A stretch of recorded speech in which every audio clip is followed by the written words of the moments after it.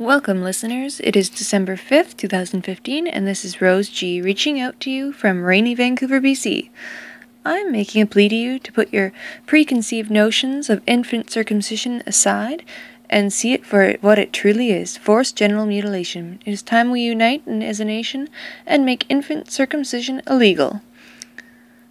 With the same rationale used for circumcision advocacy, would it be acceptable for a parent to justify the removal of their child's hand because his hands would surely become sturdy and possibly make him sick?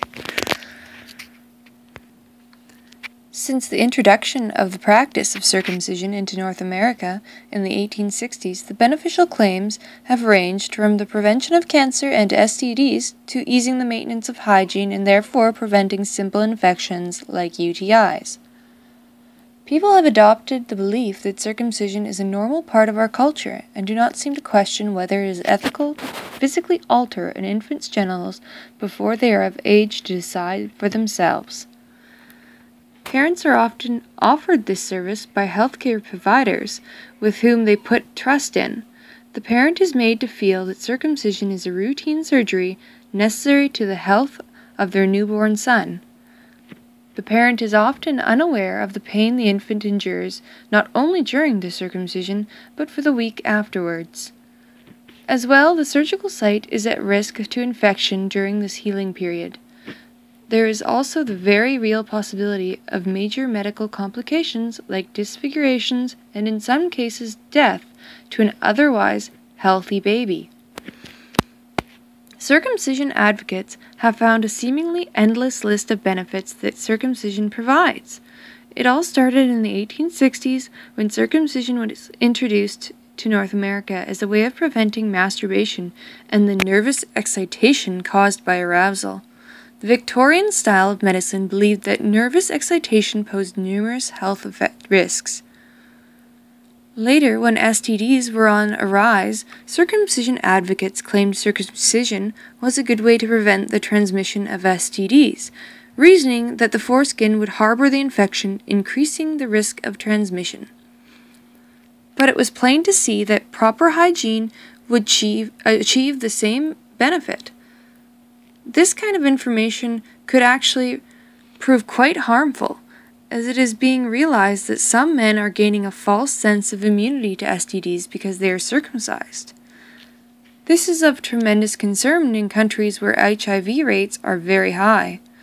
Circumcision advocates also claimed circumcision would prevent simple infections like UTIs and yeast infections, which could also easily be prevented through good hygiene. Circumcision advocates also promote circumcision to cure phimosis, which is an unretractable foreskin. But phimosis does not occur until maturation, and all babies have unretractable foreskins. In fact, the unretractable nature of the infant's foreskin is actually beneficial. It prevents infection and abrasion of the gland. The benefits of foreskin are rarely discussed. Other benefits include a motile gland and more nerve endings, allowing for much more pleasurable sexual encounters. Parents need to be educated on the truth behind circumcision and realize that the benefits claimed by circumcision advocates are exaggerated and scientifically unproven. In fact, the Canadian Pediatric Society's official 2015 position statement on circumcision says, the Canadian Pediatric Society does not recommend the routine circumcision of every newborn male. Doctors also state the potential health benefits of circumcision do not outweigh the risks, so it is more likely the infant will experience harm rather than benefit from being circumcised. The medical community does not consider circumcision a medical procedure. Instead, it is considered a social surgery of no medical benefit. I will now ask the mother of a young male about her views on circumcision and her experience in choosing to circumcise or to leave her son intact. Welcome. Prior to your son's birth, what were your thoughts on circumcision? I hadn't had very much thoughts about circumcision, but it seemed like a normal part of life. When your son was born, did your views on circumcision match those of the fathers?